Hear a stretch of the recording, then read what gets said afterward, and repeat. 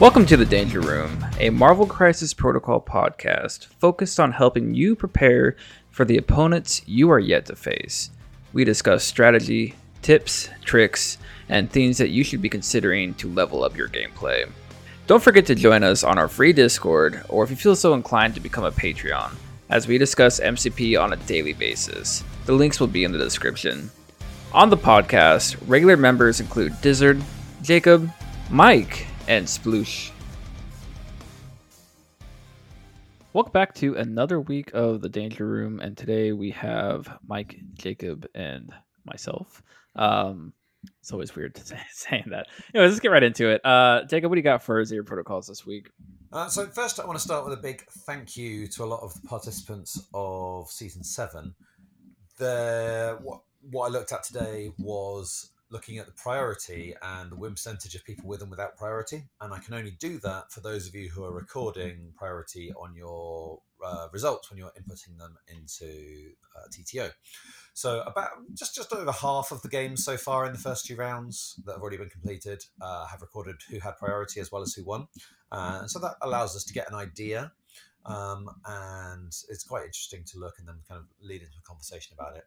So it's 86 wins with priority and 68 without that have been recorded, which is a 56% win rate.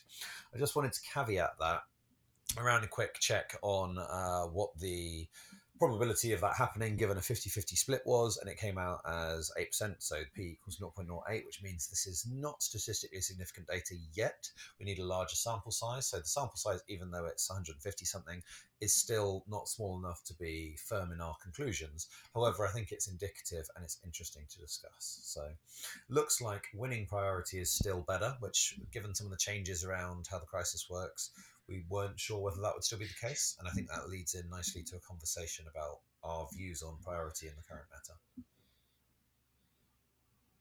Sure. I guess I could start. I personally want to win prio every game. I want to play on my secures more than anything else. And I think it's because you can tune your list to have good squads at every threat. So your opponent being able to pick the threat value is probably less important than being able to pick your half of the crises, because it dictates the shape that your list is built to play on often. And against good lists, they'll be able to play at any threat. So, and you also just get to go first. So whether that's a pass or it's a first to the extracts, it can be a big deal. Does it? You've kind of been finding a little bit the opposite. Am I right in thinking that you kind Yeah, of? I think that it really depends on what list you're bringing on, if you want priority or not priority. With my list that I'm currently playing, I actually prefer to not have priority because, one, I like picking the threat value. Like Mike says that you should, if you have a competitive list, you should be able to play at any threat value, and I believe this is true. However, with X-Force specifically, I guess the best way to say it is, depending on the threat value, I can bring different things that really just like exponentially change the game. Like let's look at this. Let's get into the rounds later. But my week 2 was against Brotherhood. I would have much rather had no priority, or had him had priority versus me, because he was able to pick 20, because it was Gamma and Creekor. And I would have much rather played against Mags on 15 versus 20, because it really limits what he can bring. And in most cases, this is the case because I want to limit what my opponent can bring. Somebody brought up the thought to me that X-Force is actually better at lower threats because you're bringing people down to a level that they don't normally feel comfortable playing at for most teams. Because like if I say I'm playing Black Order, if it was the same scenario, I'd much rather give Black Order 15 than 20. It's just kind of like the whole concept of that. As well with my list, I like the stalling maneuvers, and I like not having the first move. So if I can give my opponent the first move and then still be able to stall with Honey Badger, it puts me in a much better spot to be able to have agency on getting damage out round 1, as well as being able to keep parity as well. So I like that for that aspect, because I like to stall for the first like two activations of the game. So that's kind of like the way I look at it. With X Force, this is like just my current list with X Force. I don't like having priority with it. Mm. That's just how I play it. But I could see, I think it completely revolves around what team you're playing. Because like if I'm playing Syndicate, I think I want priority because then I can like more than likely I'm gonna get the secures I want. Or if I have like a super crazy extract plan, I'm gonna get that. So it really comes down to what affiliation you're playing in my complete opinion.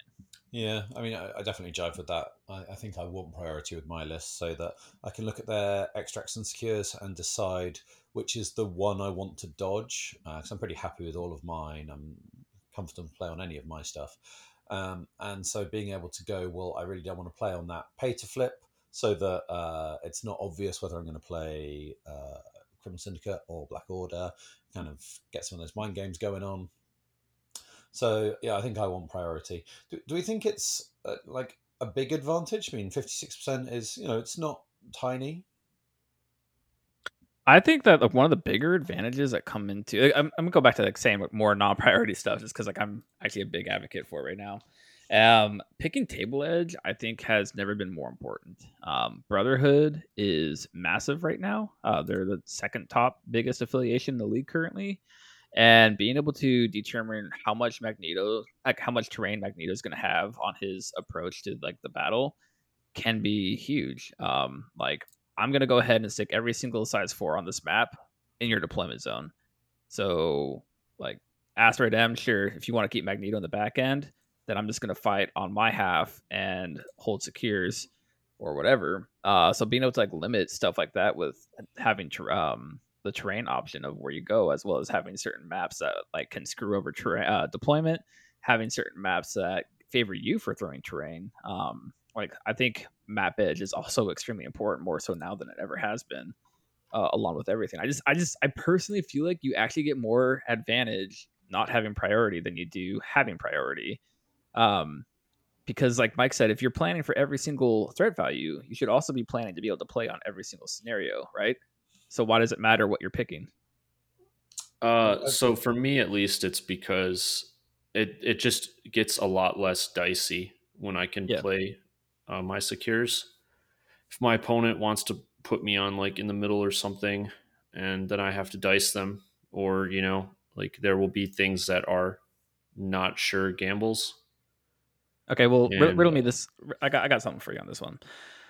If we look at like the secures and the extracts, it's like not very evenly spread. It's very like polarizing as to what extracts and secures are most taken, right?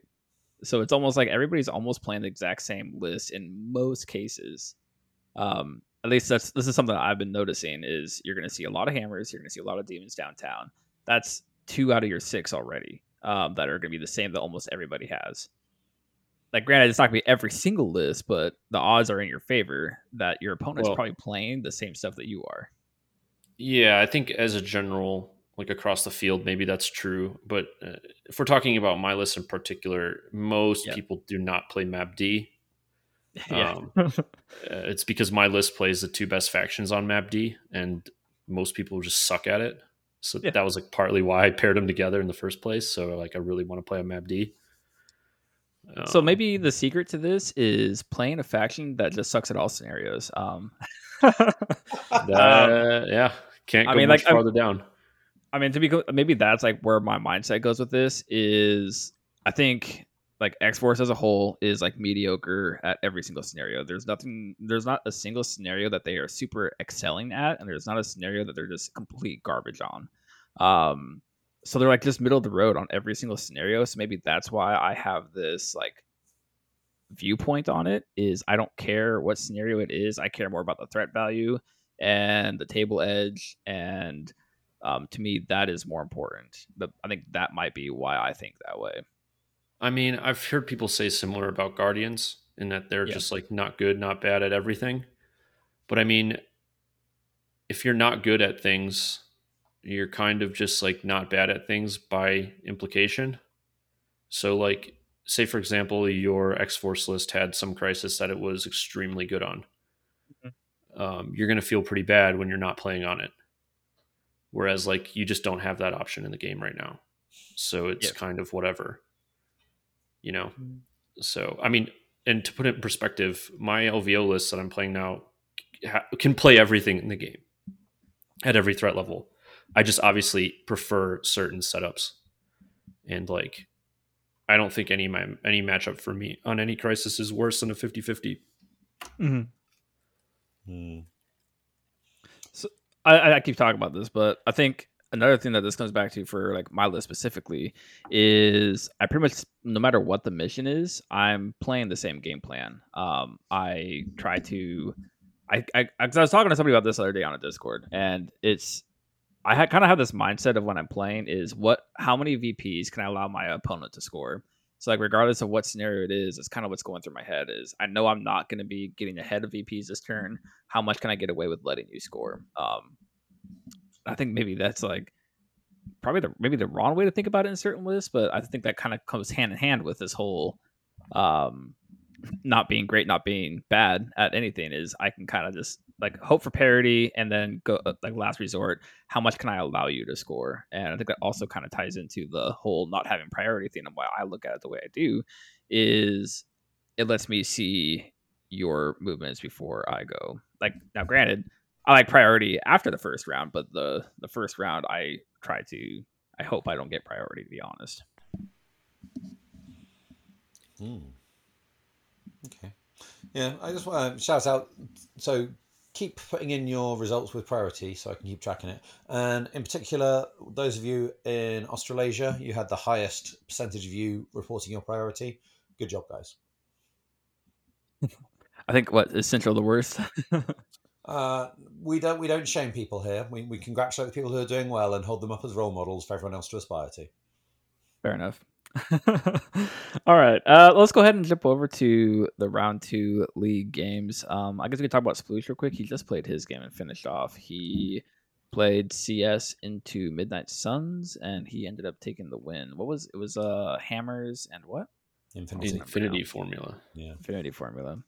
So it was a fun game to watch. I think it'll probably be on the VODs on Advanced R&D's Twitch if you want to check that out. But it was kind of cool. It was a good game. Real rough. Mike, how did your week go? Yeah, I played a gentleman named Zachary Yu. He's one of Mark's locals in NorCal, like quote unquote local.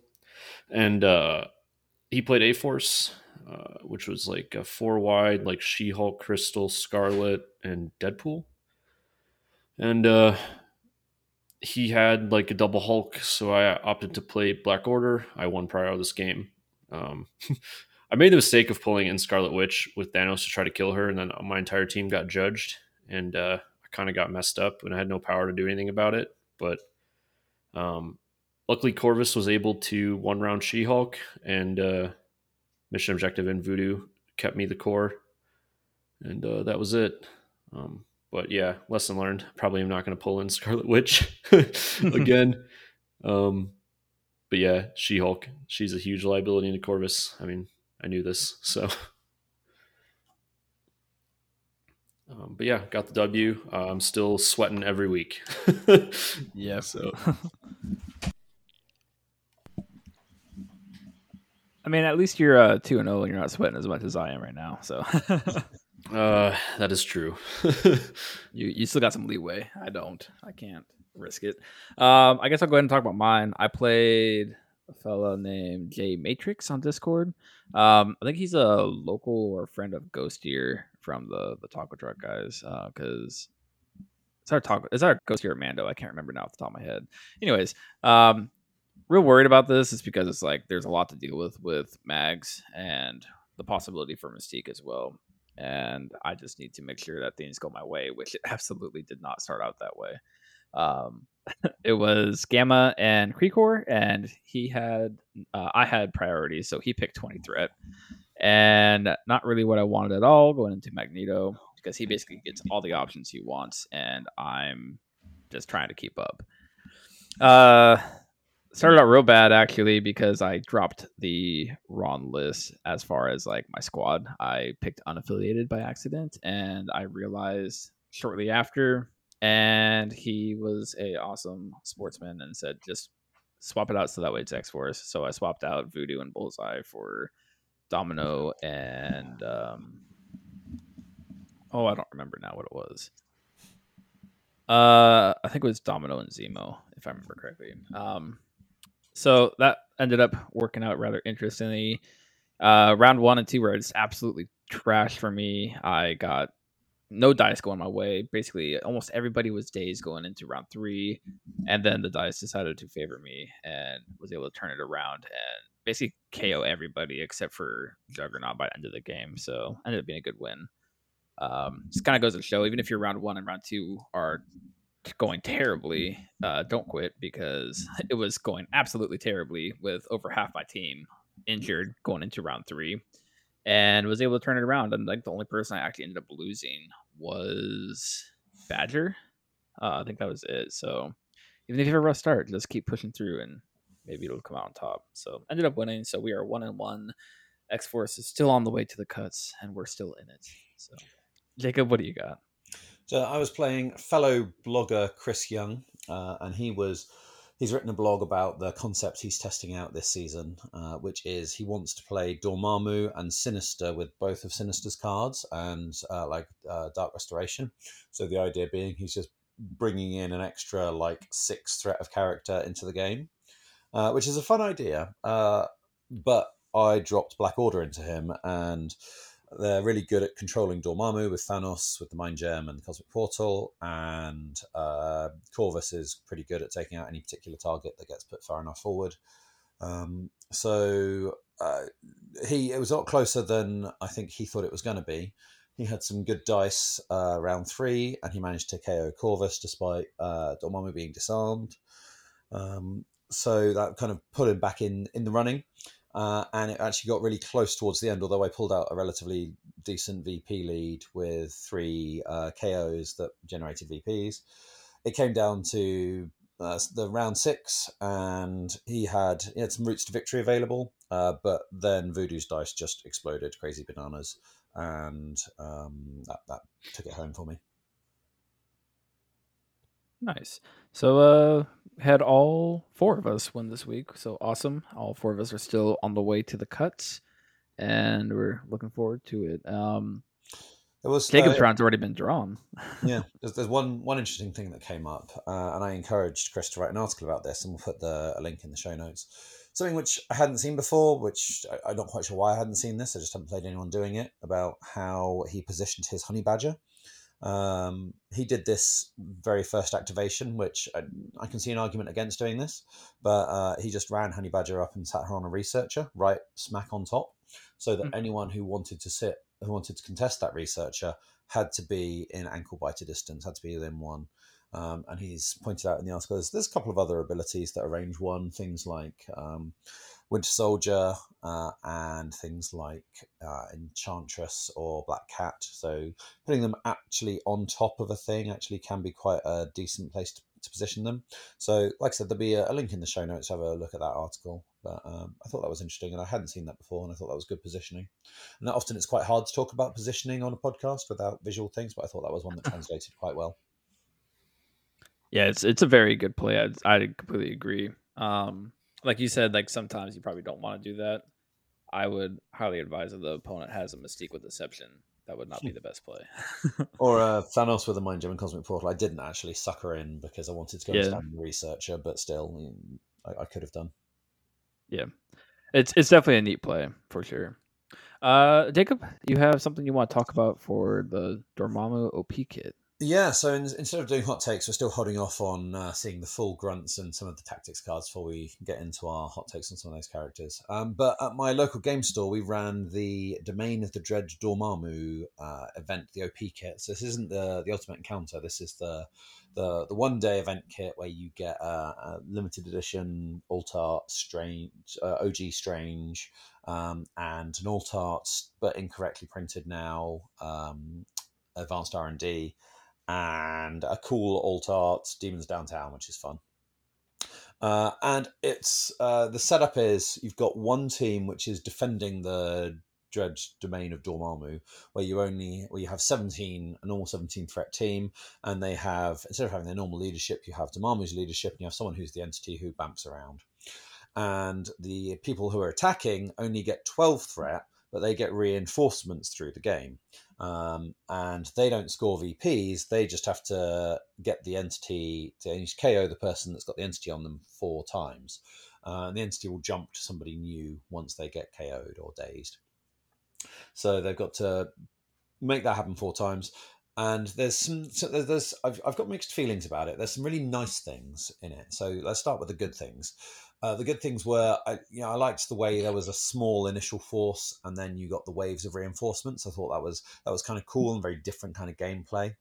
I really liked they had a mechanic in it where you can there's 3 relics that you have to go and get and bring back to the middle, and if you do that, then it insta dazes whoever's currently got the entity, which means that it's kind of a balancing mechanic for if you put it on, like, say, Hulk, and you're just like, oh, this is going to be a real pain to get it to KO Hulk, and I have to work really hard. No, I don't have to do a single damage to him. I just walk here, pick that up, walk it over there, do this, do all of that, and then boom, Hulk's KO'd. Hooray. So I really liked the thought that had gone into that as well. I thought that was really neat. My issues with it were, and it's not, let me lay it out, this is not designed as a competitive event. This is a fun day out with the guys in your local game store. And it was that. I did have good fun doing it. But I had a kind of the nuts and bolts of the mechanics, particularly around the reinforcements, were kind of weird in that the defender scores victory points by flipping 3 portals. So you're in the realm of the Dread Dormammu and you're being invaded by the attackers, and you want to go and shut down their portals. And doing that scores you victory points, and you get 1 victory point for shutting off 1 portal each round, and 3 victory points for shutting off 2, and 6 victory points for shutting off 3. So it's in your interest to go and shut off portals because you score. So one time when I was playing the defender, I managed to get on the round 1, I shut off 2 portals, and on the round 2, I shut off 3 portals. So I was suddenly sitting very nicely on 9 victory points. But the mechanics of the reinforcement then say, well, okay, because I've shut down the portals, you're not going to get as much reinforcement. The way that works is you get a 3 threat plus the number of portals that haven't been shut down by the defender. So it's between 3 and 6 threat worth of character that you can get to come in. And it just felt a bit odd.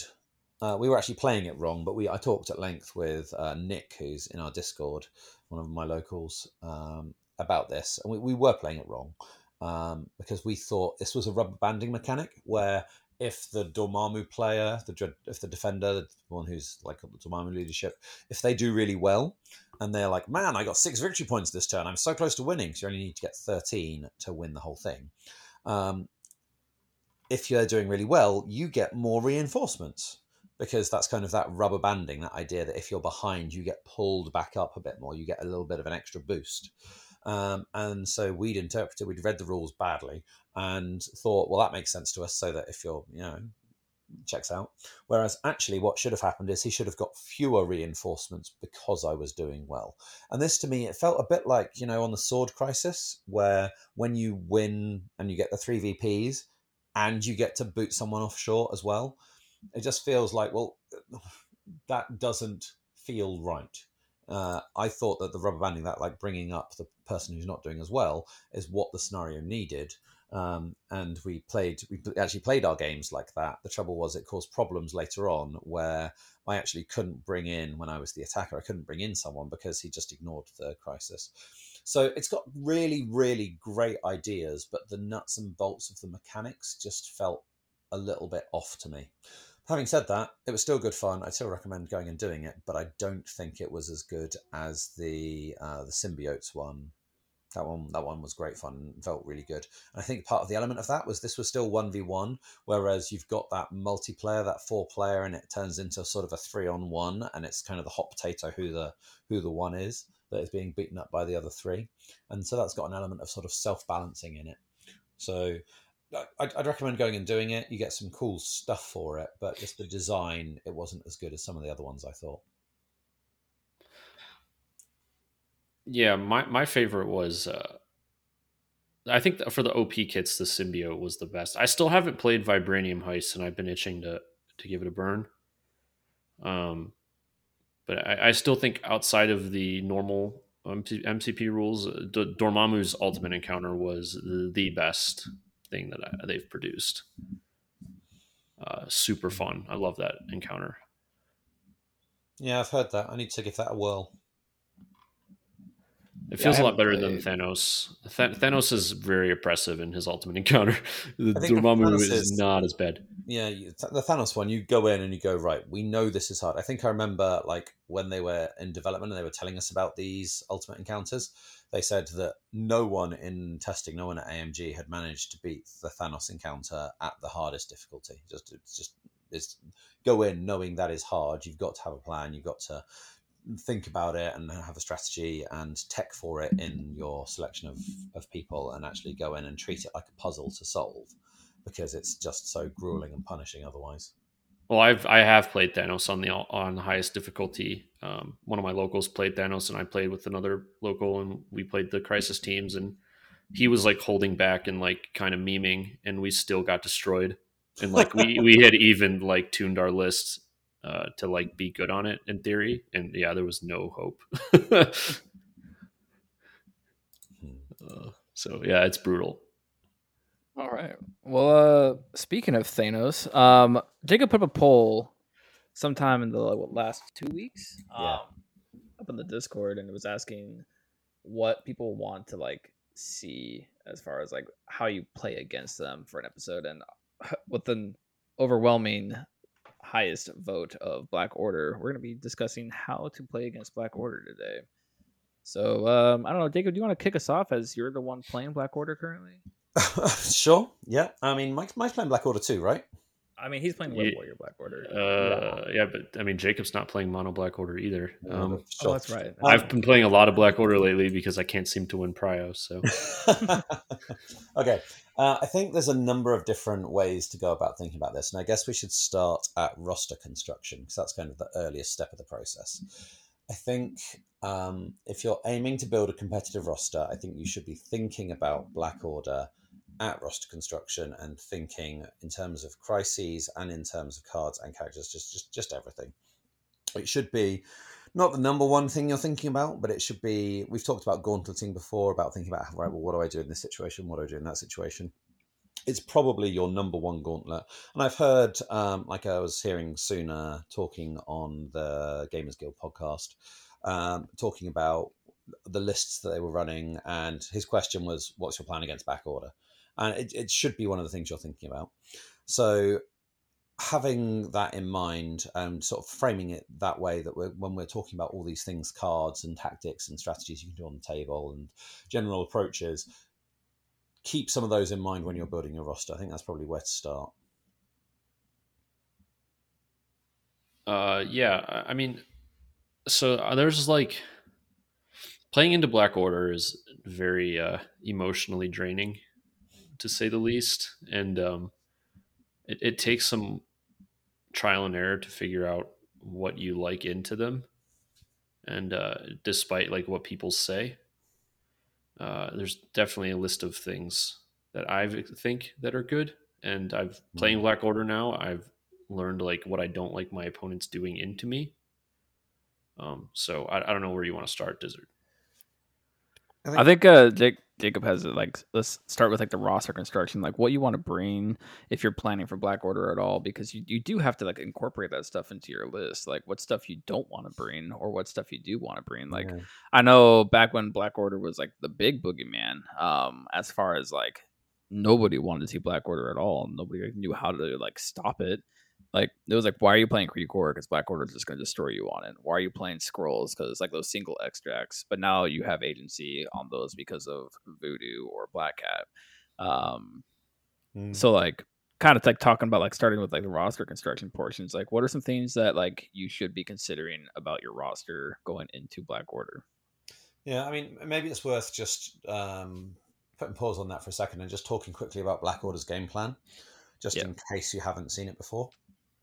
Which is, they're going to bring Thanos. He's going to have at least one gem. He nearly always has the Mind Gem. If he has a second gem, the most popular one at the minute is Space, but there's a good argument you can make for Power, which is what I'm running at the minute. So you're looking at a 7 or 8 threat Thanos, and normally anything from 15 or 16, depending on whether it's 7 or 8 threat Thanos, you're going to be seeing Corvus and Proxima. The idea being that Corvus is going to blend something. He's got Mothership to get him where he needs to go to blend something. And then you've got the ability to retain priority despite dazing someone because of husband and wife. So their game plan is kill stuff. They've got a really great tool set for doing that. You can Mothership Corvus in by moving Thanos up twice, for example, and just Mothershipping in, and also doing like a Mind Gem. You can also just have Thanos move Mind Gem and then Cosmic Portal Mind Gem and reel someone in for Corvus to blend. So often what they're going to want to do is to daze someone and then KO them top of the next turn. So if they can daze someone in round 1, then they're KOing them top of round 2. If you can delay that first daze until round 2, then they're not KOing them until round 3. And I think that's the number one piece of advice, I guess, against Black Order is try and not have someone get dazed round 1. Not only have you got the problem that they're going to KO them top 2, but you normally don't have the power to field dressing them. Which is a really good card against Black Order, but we'll get to cards in a bit. So just a quick overview of what their game plan is and what they're aiming to do. So they'll often take off one of your models off the table and then control with Thanos or just do more attrition in order to maybe they get to a slight disadvantage on VPs in the early game, but then the attrition starts to weigh in and then they stretch that to normally it's not a wipe off the table. Normally it is a scenario victory that they tend to go for, but scenario through attrition. And also the leadership gives them VPs, right? So. Yeah, for sure. But importantly, and we'll get to this, only on Thanos' healthy side. Yes. And I remember we've done some interviews with Cookie before, and I think like Finger Guns, talking about how important that leadership is. You shouldn't undervalue it in terms of those extra VPs making it so that it's possible to win. Yeah, Thanos' healthy leadership is definitely very important. Thanos dazing very early is pretty much a loss for the Black Order player. It's really, really bad. You have to, as a Black Order player, they have to play him very cagely, because if you're able to just spike into him and he dazes, it's he loses leadership, he loses portal. He's basically just a Mind Gem like punch bot at that point. That's still good.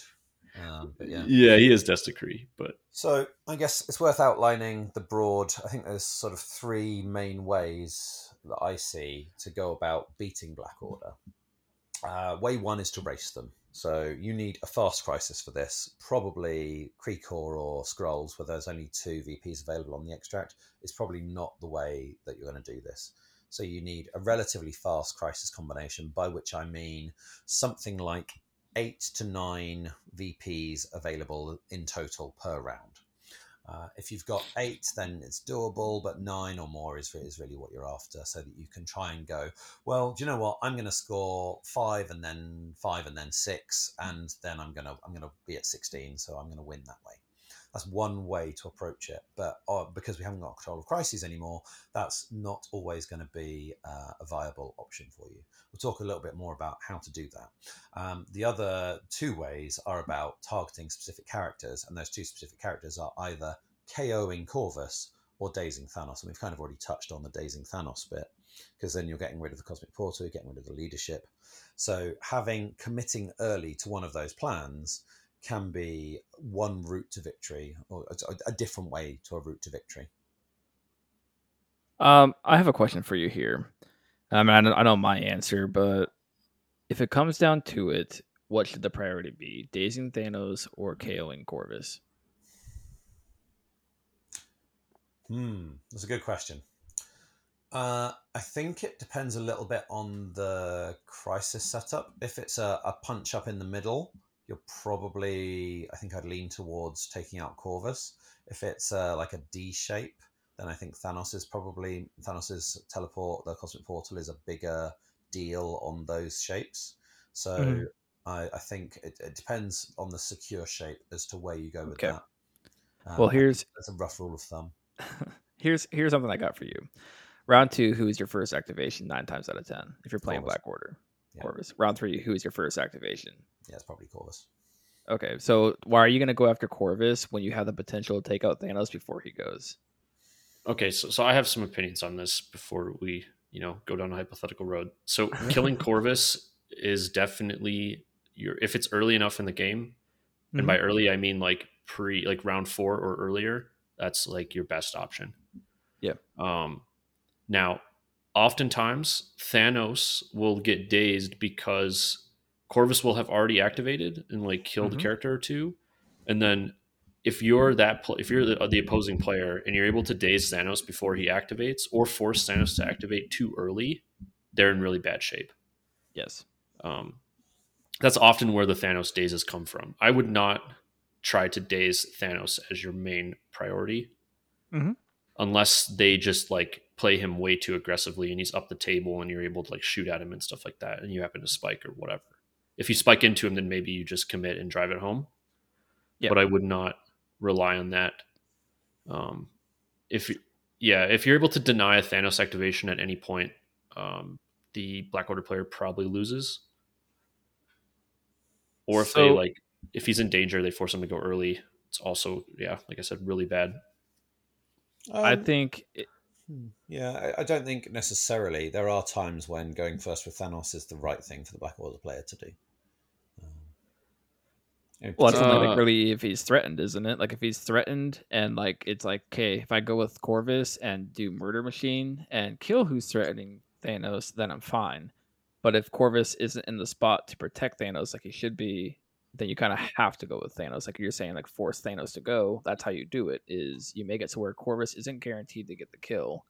And so Thanos has to go to do his movement shenanigans to put him back into safety. But now you're putting yeah, Corvus at risk. yeah, if you're the player playing into Black Order and you're able to manufacture a situation where the Black Order player has to play Thanos first, you're feeling pretty good about that. Yeah. Yeah, it means Uh, you've got some good tech going on there, good strategies.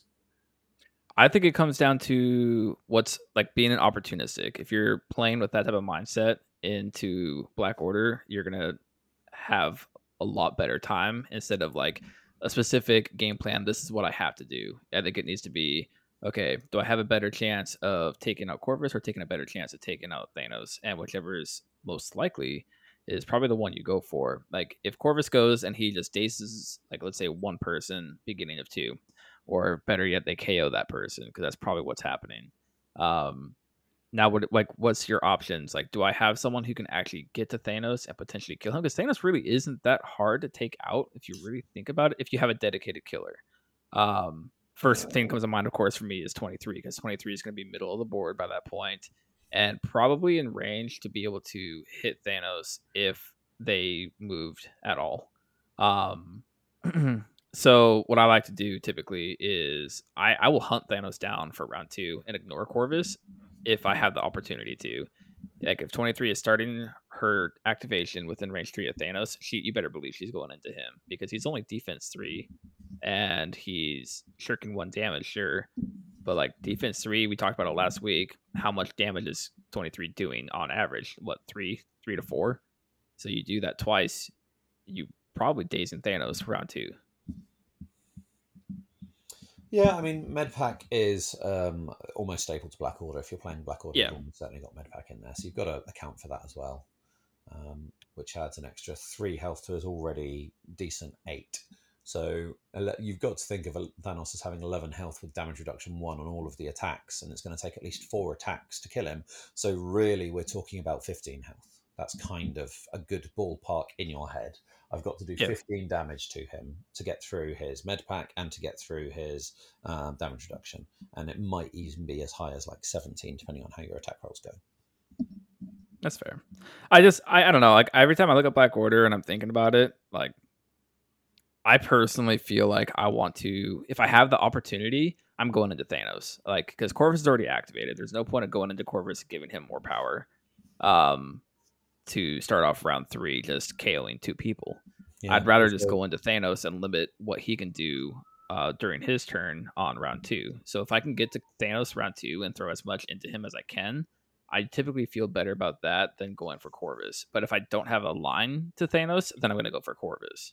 It all just depends on what the board state is, to be perfectly honest. Yeah. And I think you need to keep that in mind when you're sort of that adaptability and reacting to the situation. You're absolutely right. Um, General principle, though, it tends to be so broad brush strokes here, and there are exceptions. You want to probably be running more models. You're not going to reliably steal priority off Black Order. They've got an 8 threat character, and they've got this priority manipulation in husband and wife. So you need to be equally as narrow and have also some kind of priority manipulation in order to not have that happen. Now things can start getting dazed and things. So you can, it is a viable strategy, but a very risky one, to go like 3 wide into their 3 wide and then go, well, if you daze me, if I've got priority, if you daze me, I'm going to keep priority even through your shenanigans. That's not true, Jacob. You're right. You need to be too wide into them. Be, it depends whether it's activated or not, but is that right? No, yeah, because if Corvus and Proxima daze an undazed character in a 3 wide list, they still keep priority with husband and wife. No. Because the 3 wide list still has 2 characters. But if I have priority to start, I'll keep it. You're saying as the Black Order player? No. So I'm the non-Black Order player. I've got 3 characters. I move one and do a thing, so I have priority. I have 2 characters left. You daze one. I've only got 1 character left, so I'm going to keep priority. That's not true either. They can husband and wife before you go with 2 characters. They can just husband and wife from first activation. It makes it harder for the Black Order player because they have to target an activated character rather than an unactivated character, which might be the character that they want to do. So the character you want to protect in that situation is the one you act with first, as the person who's gone 3 wide with priority against Black Order. So it's harder. I'm not saying it's not a strategy that I really sign up to. Like I said, I think the better strategy is to try and go 5 characters against their 3, or 6 against their 4, or maybe even 7 or 8 against their 4, depending on the threat level. Because then when you've got to think, well, they are almost trivially going to remove one of my characters, and they can pretty much pick which one it is. It's not always true. Someone like a Hulk, they're not going to just trivially remove him, but they can get there if they really work on it. So you've got to think, well, what is my team going to do if I lose my most important piece for whatever reason? So as a result, I think generally wider teams are the right approach in order to then go, well, okay, you've taken out one of my characters. I can still go, and I've got plenty of bodies to hold extracts or go and sit on secures. Yeah, I think going wide, I think you really want to be pushing 6 wide or greater. I think 4 and 5 models is where Black Order wants you to be. Yeah, I mean, that sweet spot of 3 models is at 16, though, and getting 6 wide at 16, there's not every team can do that. Yeah, 16 is exceptionally bad going into them. But if you're able to get 17 or more, most teams can run 6 wide at 17 with 3 5s and a 2. Oftentimes, it's better to forsake your leadership in your tactics cards if you have like the right set of models.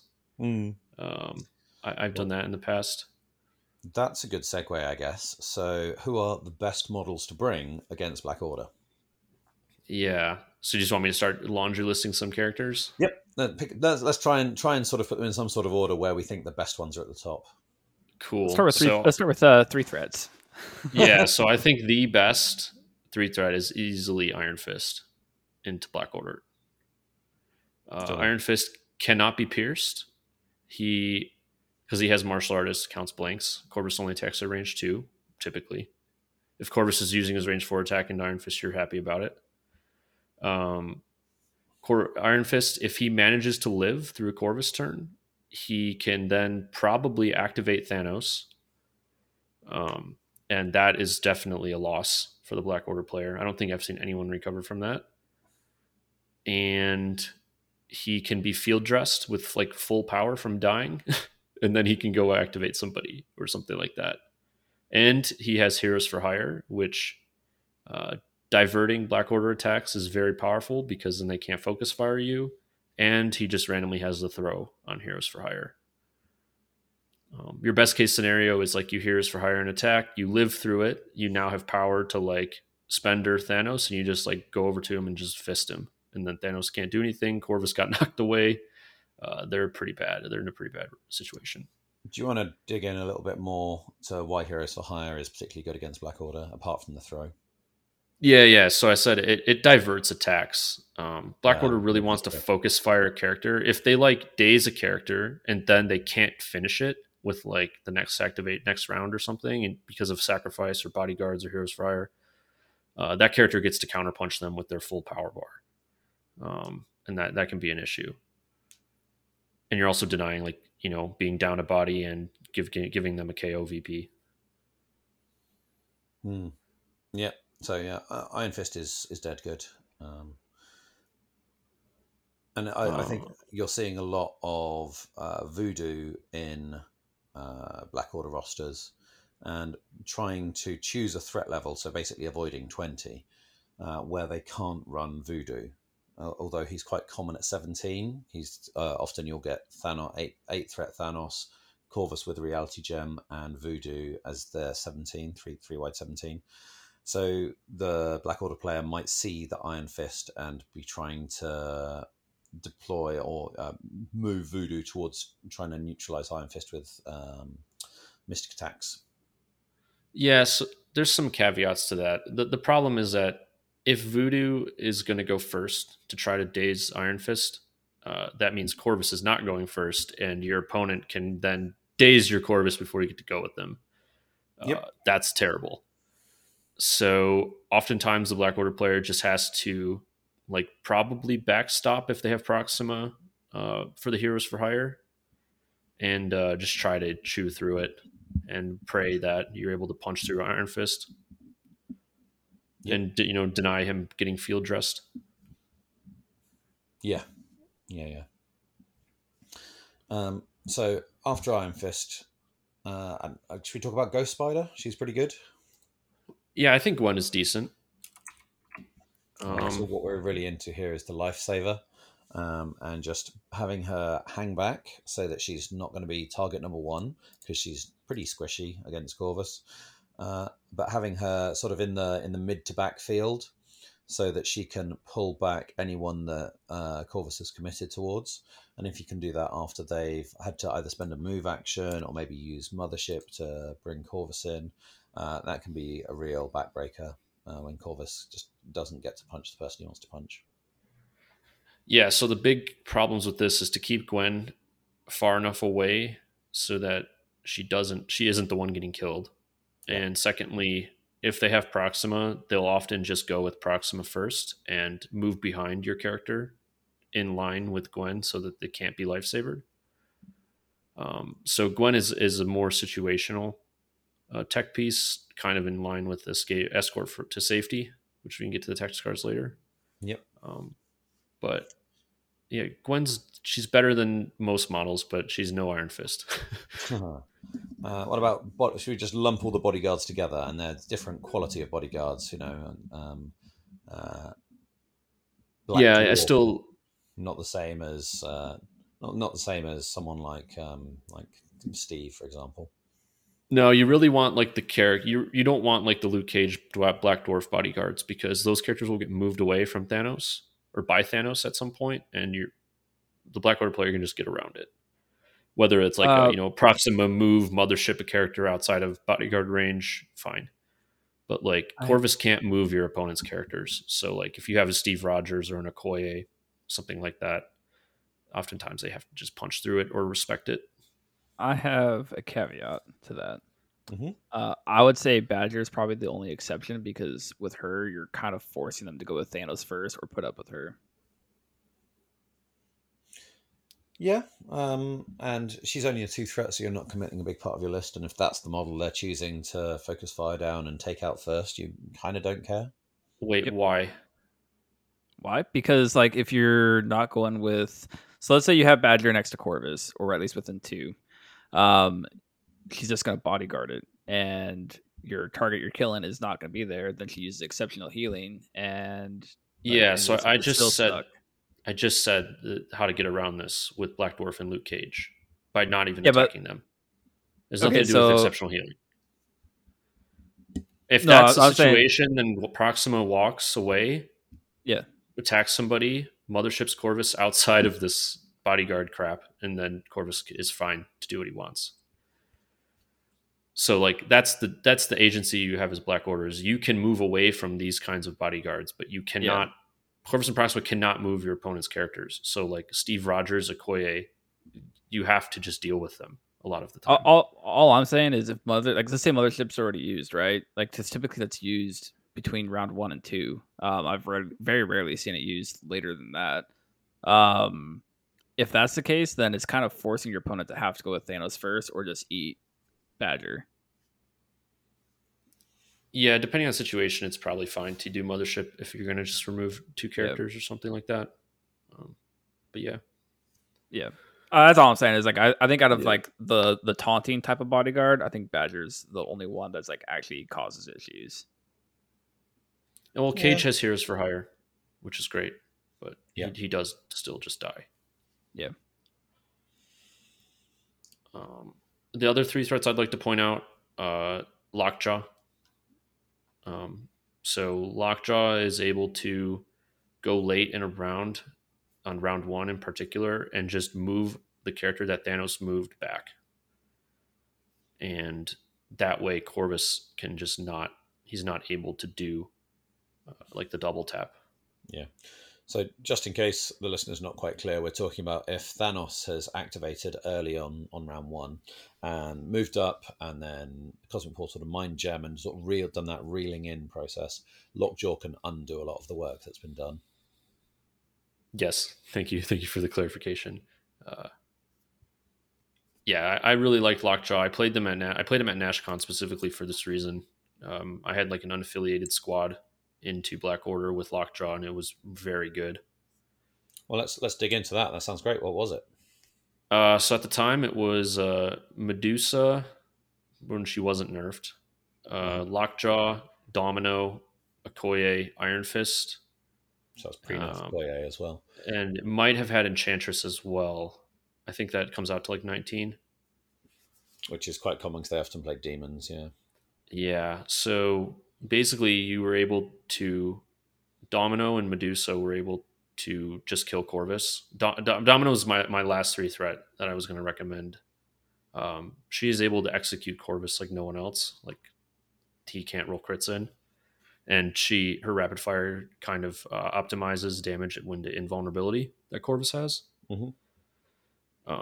So yeah, that squad was able to just all you've got kill Corvus, and then Lockjaw undoes all of the Thanos shenanigans, and then you have Okoye and Iron Fist ready to bodyguard anybody that's relevant.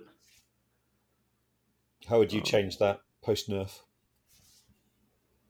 So I've been toying around with a Dormammu X-Men list, and I still feel like X-Men has one of the best Black Order squads in the game.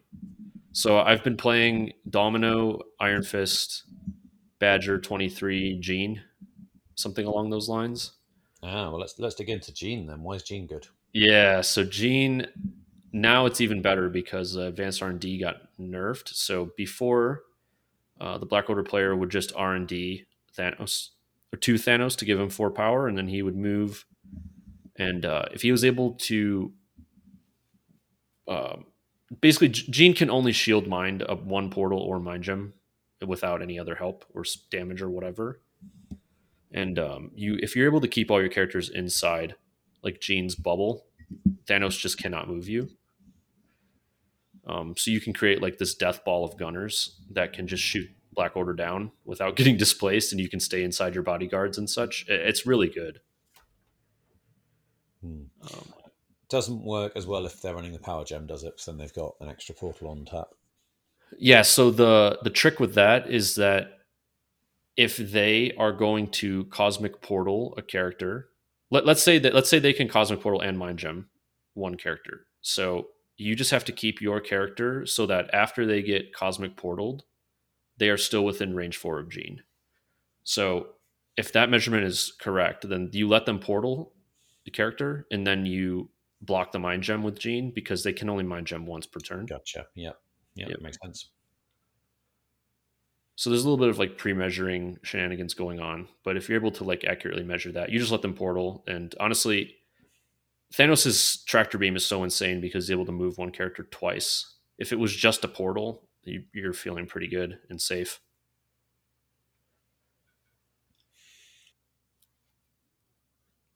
Mike, have you got maybe one or two more characters you want to bring up before we move on? Yeah, so I just remembered Scarlet Witch. She can go late in a round and get one attack into Corvus, hopefully. And if she gets a hex on him, it's massive.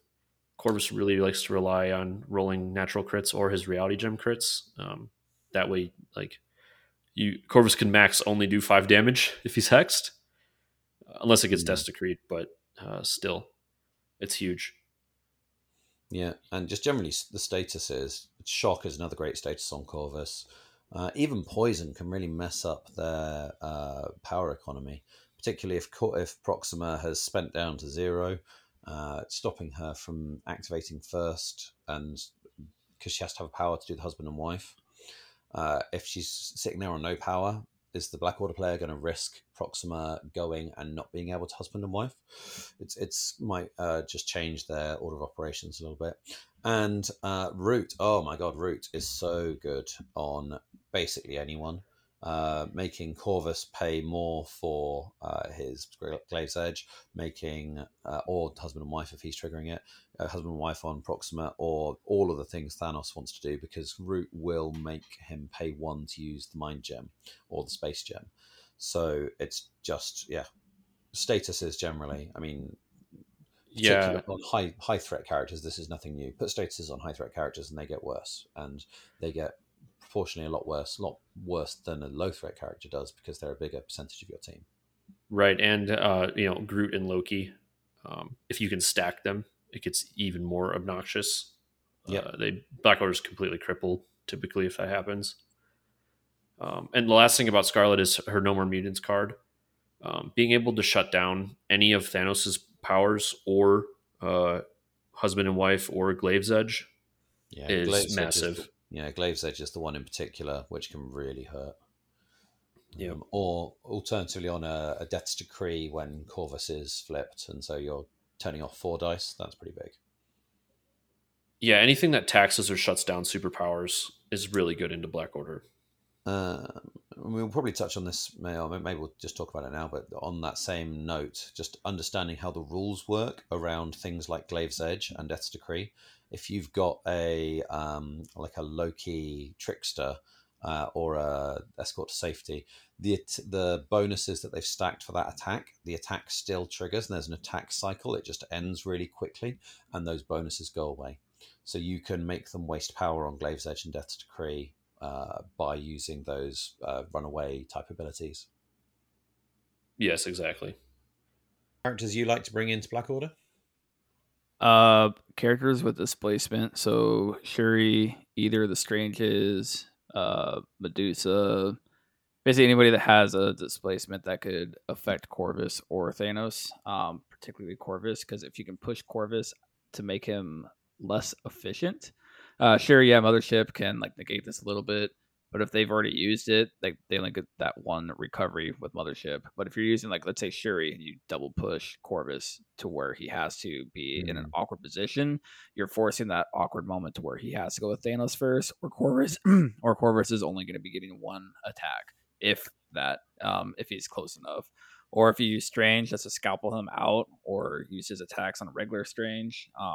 I think displacing Corvus is huge, and like I think it's more important to displace Corvus than it is to displace Thanos, because Thanos is just gonna do whatever he wants. He could Space Gem and then Cosmic Portal. Like he's the hardest one probably to displace.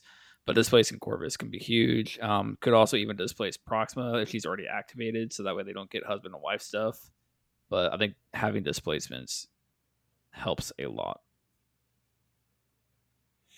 Yeah, some of those I think are a bit better than others. If you're the Corvus player, you'll often try and put Corvus base to base, so that if you get pushed short, you're still within your 3. for your death blow, which then you can move in and make a second attack at range 2. So you still get the spender and then a builder, possibly with Glaive's Edge if you've got enough power. And you might get the flurry as well, which might get even more to help out with that. So just be aware of their exact positioning, because if they're putting Corvus right, touching base to base, and you've only got one short move, that's probably not going to be enough to get rid of him. Yeah, at that point, you might as well do something better with it. Like, maybe that's the time that you do want to displace Thanos, so he's wasting his power on repositioning himself. That could be an option, but or if Corvus is spent down and is not going to have 4 power, then it's still valid. Yeah, that's fair. I like Strange a lot in the Black Order, to be completely honest, just because Scalpel is super annoying. Because Sorcerer Supreme Strange. Yeah, absolutely. It's interesting that matchup can often come down to, does Corvus kill Strange? Because it's just kind of dice, and Strange with his rerolls just sometimes randomly lives through it. Corvus's dice go a little bit cold, and Strange gets the rerolls he needs. And then suddenly Corvus is standing there like a lemon going, oh, oops. Yeah. Or Corvus almost kills him, or he does, and you just field dressing. Like, field dressing is great against Black Order because it's just like, they're going to kill you. You might as well be able to bring somebody back. It's not only that, but what you'll typically get is you'll get back-to-back activations at the end of a round. So you can do some really good stuff, because you'll have somebody who's your last activation, and so they've all gone. They've activated all the Black Order characters. You can field dress someone right at the end of a round, and then you can just take 2 turns of doing whatever you like. Yeah, and it doesn't matter because you're not getting priority anyways. Yeah, and it also delays a round that character is going to be KO'd. Yeah, which delays their VP and keeps them which on board is for longer. A very big deal. For sure. It's why it's so important, because it's really hard to get a field dressing off round 1. That's why it's so important to try and delay those round 1 daisies. Yeah. Something I want to just point out, though, what I've seen some people try and do, and I've tried this myself, and I depends on the crisis, is to be really cagey with their deployments. So their turn 1 activations, and just go, it's fine, I will give you a bit of VP lead, Black Order player, in order to make sure it's just impossible for you to daze one of my characters round 1. So I'm not going to put anyone right in the middle. I'm going to sit on my back secures. I'm going to pick up any back extracts, but if there's stuff in the middle, go for it. And I'm only going to commit to middle extracts after your big hitters have gone, so that I know that they're safe. Yeah. I also have something to say that I should have been paying attention to my round 1 game of the league, and that is play extremely cagey round 1 into Black Order, because if you advance, really, your Thanos is just going to portal whoever it is in, and they're dead. So play super cagey until Thanos goes. Once Thanos is gone, you're pretty free to go swoop stuff up. Yeah, so the rule of thumb is, if your character is not behind your close gamma shelter, they are at risk of being tractor beamed and killed. It is that far. So keep that in mind. If you're on the front end, if you're back secure, you can be killed. If Thanos is like directly opposite you, yeah. I think if he's in the middle, I think it's a bit more. You might be safe if he's in the middle. It depends on the measurements. Yeah, I'm talking round 1 at least. Like, if Thanos is moving from deployment.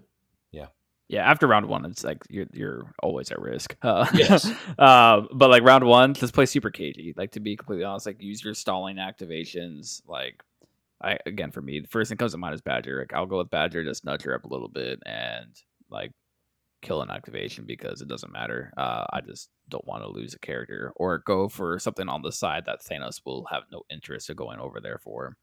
Not the side that Thanos is on. Another thing regarding like tactics is, if the game is late, or if it's early still, and you're not able to like score the game out before losing, and if the Black Order engages you or has pulled a character in, you have to send your entire team into them and fight. Yeah, there is no, I'm gonna score VPs on the other side of the table. They will they will kill that character, and then the pressure will be off. And that characters that you were using to score VPs are going to be very much out of the fight, and they'll just get moved off their points and ignored. Or the next one will get reeled in and killed.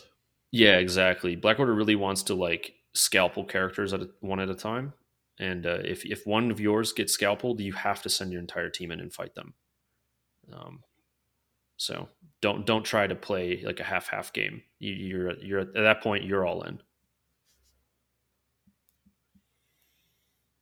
Now, if you're like late enough, if you're like late enough, and there's enough VPs that you can run away with, then yeah, sure, do that.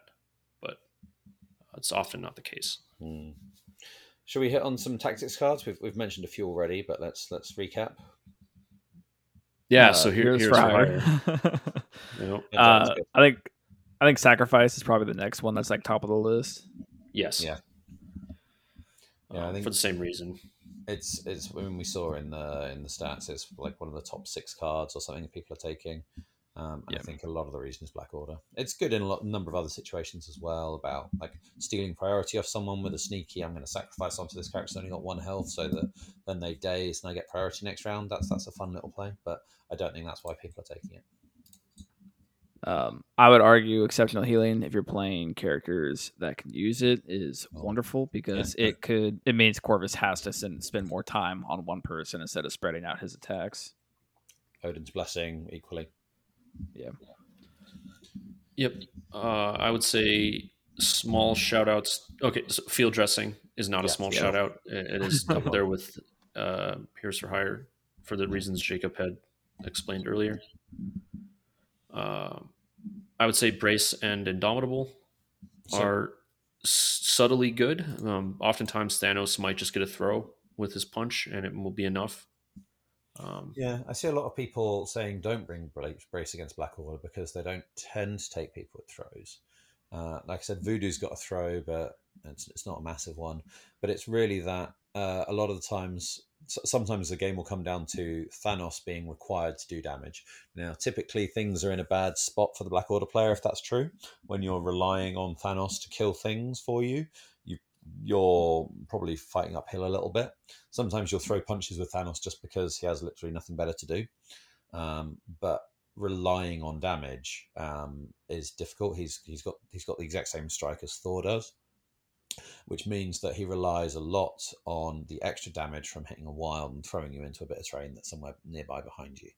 So that's where the Brace or Indomitable comes in as being a useful tech piece, but it is nowhere near as vital as some of the other cards we've already mentioned. Yes, correct. I'd also like to point out Blind Obsession. This got played into me at LVO, and you can, if you have a character like a Zemo or even Cable, like this is relevant for Dizzard, and they're not the characters that are at risk of getting focused, say like your Domino gets pulled in or your Luke Cage or something, and they were dazed and now they're injured, started the round, you can blind obsess like your Cable or your Zemo. So if they activate Corvus to kill that dazed character, your blind obsess character's obsessed on, I should say, they obsess Thanos, and they have really high odds to just kill Thanos outright. Yeah. So absolutely. You can often like bait motherships or force the Black Order player into like uncomfortable situations. So you're using that to say it as a sort of a punishment for them activating first with Corvus and doing what they want to do. Exactly. That's fun. Escort to Safety is another one. I don't love it as much for the reasons I talked about with Gwen. It gets backstopped and whatnot easily by Proxima. It also has like less range, higher power cost than Gwen, so it's better than most things. I think those are the main ones. You can a med pack sometimes, but often med pack is not great against Black Order because they just kill you in one activation. Particularly if it's the husband and wife activation, they've just got 4 attacks coming at you. The med pack often doesn't have an opportunity to be played. So if you're worried particularly, then maybe you'd steer away from med pack and definitely steer towards field dressing instead. Yeah, I field dressing is hands down the best card into them. That and Heroes for Hire. Yeah. Another one I'm going to give a mention to is Helios laser beam. That can sometimes just remove Thanos. Yep, Sometimes fair. round 3. It's a little bit more dicey and it costs you a lot of power. But if Corvus has been wrecking people, but you've managed to keep them alive well enough, if you're playing Iron Man, you might well be having some bodyguards around. That's not unusual in the kind of lists he gets played in. So that can just be a silver bullet for Thanos. I don't love it, but I thought it was worth mentioning. Lethal Protector is another one that rings to mind for the same reason. For sure. Heroes for Hire is good. I mean, I think a lot of people will tell you Venom is really good into Black Order. Mike, have you got a view on that? So, I think Venom is okay. He's kind of expensive. You kind of want to be swarming 3 threats, and Corvus can very much kill Venom. Yeah, along If with the Venom player feeds Venom or like doesn't play him cagely enough, I will just kill him. Yeah, I think very often people think Venom's going to live through anything, and he just doesn't against Black Order. Proxima's got access to some decent energy attacks that can really hurt. So he's not terrible by any means, but I think sometimes people will tell you, "Oh, the Black Order just take Venom." I don't think that's true. I think you need to take him and know how to play him. Yeah, exactly. If you're reckless with him, he'll just get killed, and then you won't even have used Lethal Protector, and you're feeling pretty bad about life. Yeah, yeah, and you're down a character and a tactics card. Yeah. Talk about crises. Yeah, for sure. Okay, so 2 that are extremely bad for Black Order are the 2 spider ones, Spider Infected and Spider Portals. Spider Infected is restricted to 1 per character, and it's 5 extracts, so it scores pretty quickly. Black Order can't really hold this. Corvus can't mothership with one holding 1. It scores quickly. Corvus is at risk of getting moved out of activation. I don't think it's very bad. Apart from late in the game, I don't think a Black Order player ever picks up a spider with Corvus. I just don't think that happens. Yep, exactly. But that's good for you, right? It's a different type of pressure, isn't it? Yeah. Very often, Proxima will pick one up, but then she's got a spear that can throw her back to where she wants to be, so that's kind of a mitigation on that. And you probably don't pick one up on Thanos, but yeah, what you're doing then is saying, well, I'm going to race, and can you kill me before I'm racing? It's not a foolproof plan, but it's a decent plan. It's better than basically every other extract in the game, in my opinion. It's your best option. And then Spider Portals is really bad because Black Order just does not have the characters to run around the table and flip secures. And if you're the wide team, you can flip the secures and then go fight them while scoring VPs, and it's really hard to deal with.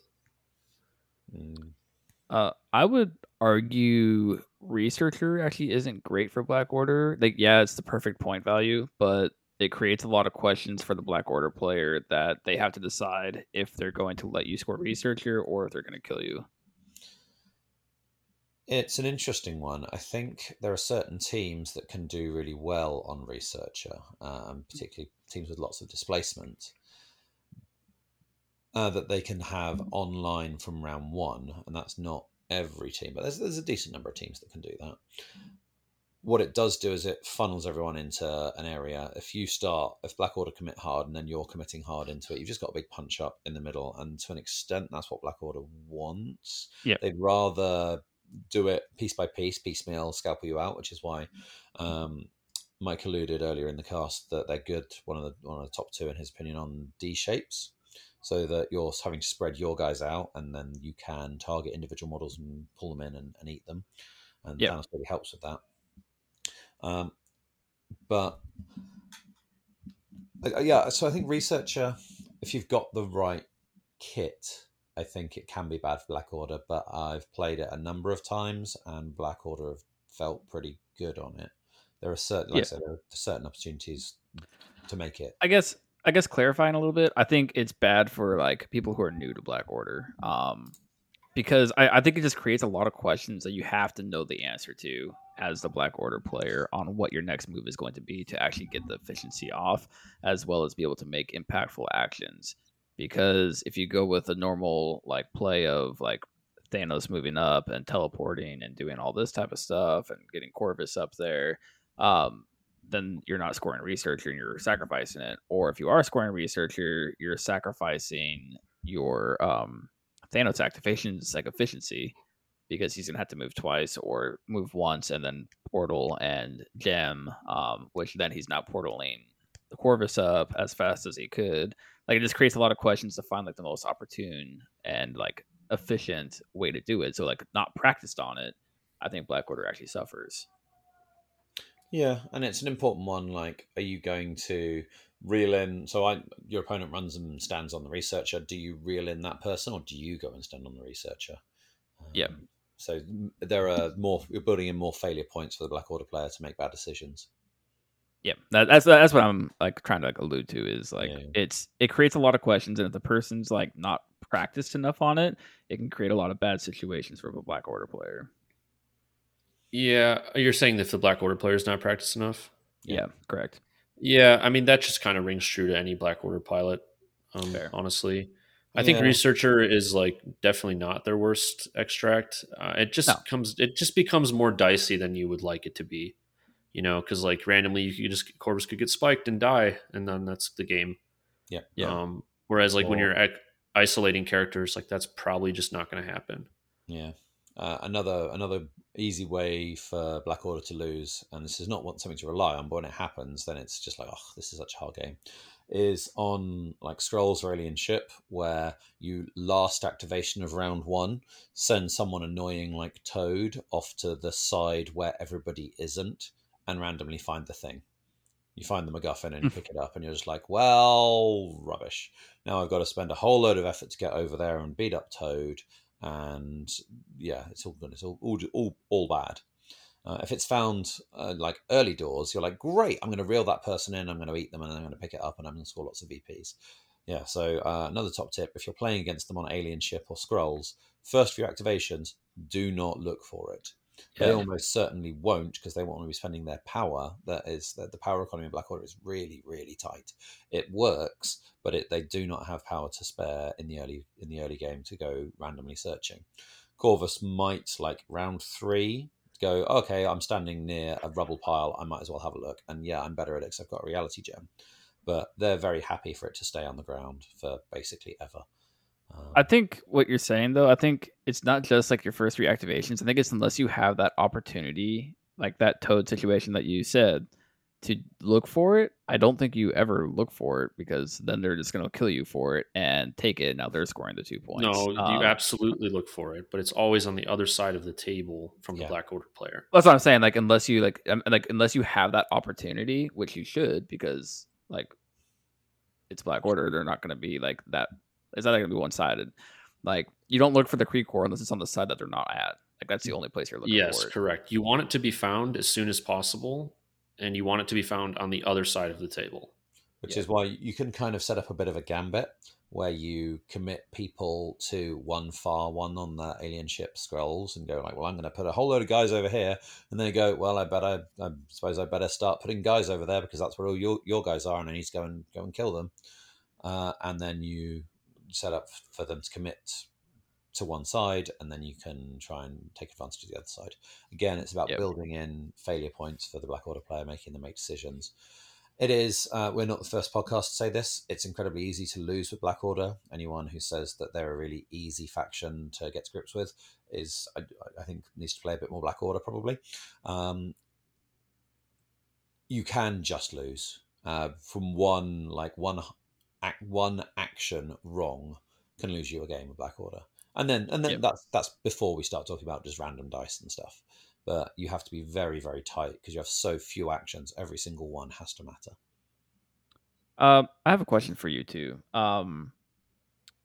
15 or 14 threats, is that something that's good to force into them, or there's still ways around it? 14 is particularly good, I think. You can pretty much get them into not playing either Thanos or Corvus, or playing like Thanos and Corvus and play a point down. And there's just like there's so many bad choices. That's Yeah. assuming we're talking about a 2-gem 8-threat Thanos. But isn't this kind of the situation where they're more than likely going to be just not playing Black Order? I think 15 they just run Bullseye and it's fine. Okay.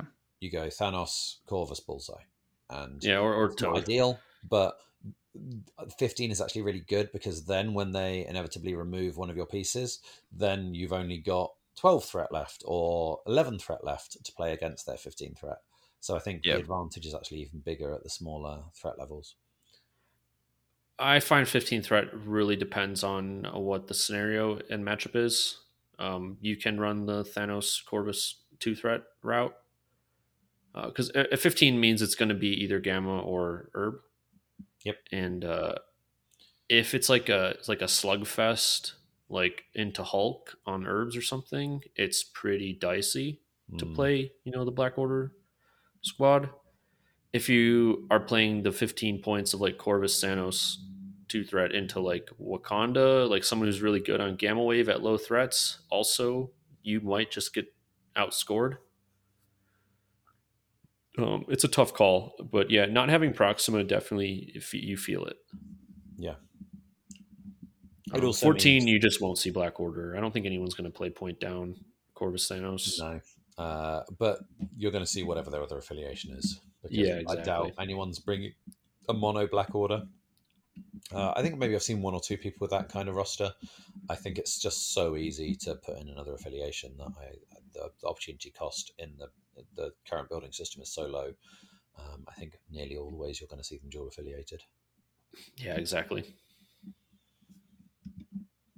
And I mean, 14 threat is like if you're playing on sword, like Black Order's probably not playing sword in their list. So if it's sword, no, that means they don't have priority and they just don't pick what the extract. They just pick whatever the extract threat is and probably just play Black Order on sword, which is fine at higher threats. Yeah.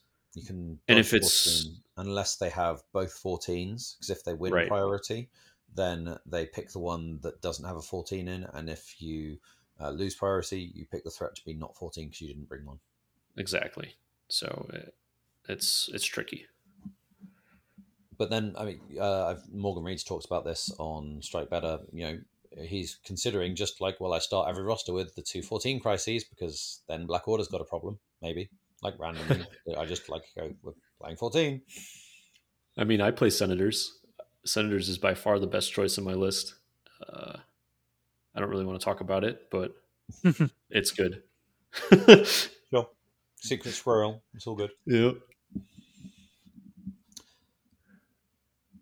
So, right. I think we've kind of talked about a lot of specifics there. The biggest bit of advice is play the matchup. Yeah, if you're worried about Black Order, find someone who knows vaguely what they're doing and get some practice games into it. See how they run, try out some of the tricks we've talked about, see what works for you. Positioning is really key. I mean, it always is in a miniatures game, but making sure your bodyguards are in range, making sure your cards got the right range on. So just practice that muscle memory of checking those distances for those particular characters who you've got.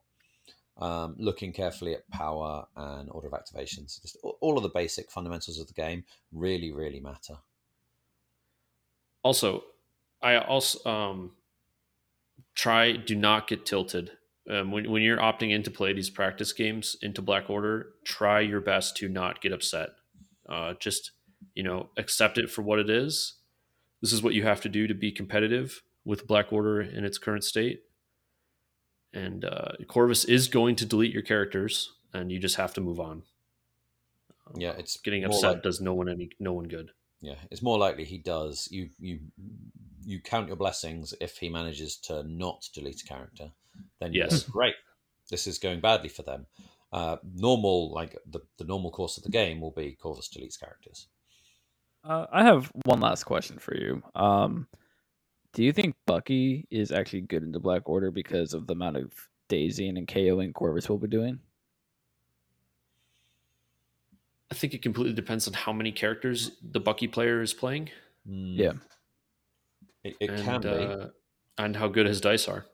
But at the same time, you might end up just feeding Corvus more power to kill more people. Yeah. Yeah. You've got to be really careful. Corvus actually quite likes being punched, and he quite likes being dazed because then he gets massive attacks with Death's Decree.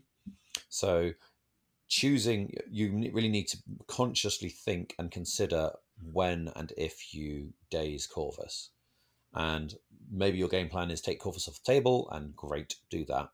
And if you can take Corvus off the table and trade it for him taking off like 5 threat of your stuff, like a 3 and a 2, or just a big 5 or something, maybe even 2 3s, that's probably a good trade if it means that you can get Corvus off the table. And that's, like we talked about earlier, maybe one of your routes to victory in the early game.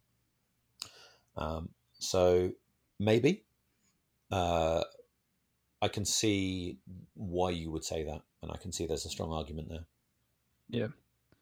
I guess just like thinking like to wrap up like everything because it's kind of like scattered throughout the whole entire episode. But I guess the biggest key takeaways are the tactics cards and play as an opportunistic. I think that really kind of just like that simple little statement kind of sums up everything. Yeah, you kind of have to adapt to what they're doing. Also, it might help you to play Black Order yourself. Yeah. I know it helped for me. I was able to, now that I've played them so much, I'm able to see when the Black Order player makes mistakes. It was not really that apparent before I had given them the reps. Obviously, these things don't interest a lot of people, but hey, if you're trying to, really level up your game, this is the way to do it. I mean, that's true pretty much with any affiliation, isn't it? Yeah. I mean, I feel like a lot of my success just in general is because I've played everything at this point. I kind of know what my opponents want to be doing. That helps a lot. Like, really, yeah, your next level up is like understanding what your opponent wants to do in addition to what you want to do. Thank you for taking the time to listen to our opinions. Please note, as time continues, some information may become outdated, but we will do our best to refresh some of the more prevalent episodes to be current. Be sure to check out Across the Bifrost Nexus, where you can find all of your MCP content. And a big thank you to Discount Games Inc. and Blackgate Games, where you can find all of your MCP needs. And then a huge thank you to Atomic Mass Games for developing a game we all enjoy and love. We'll see you next time in the Danger Room.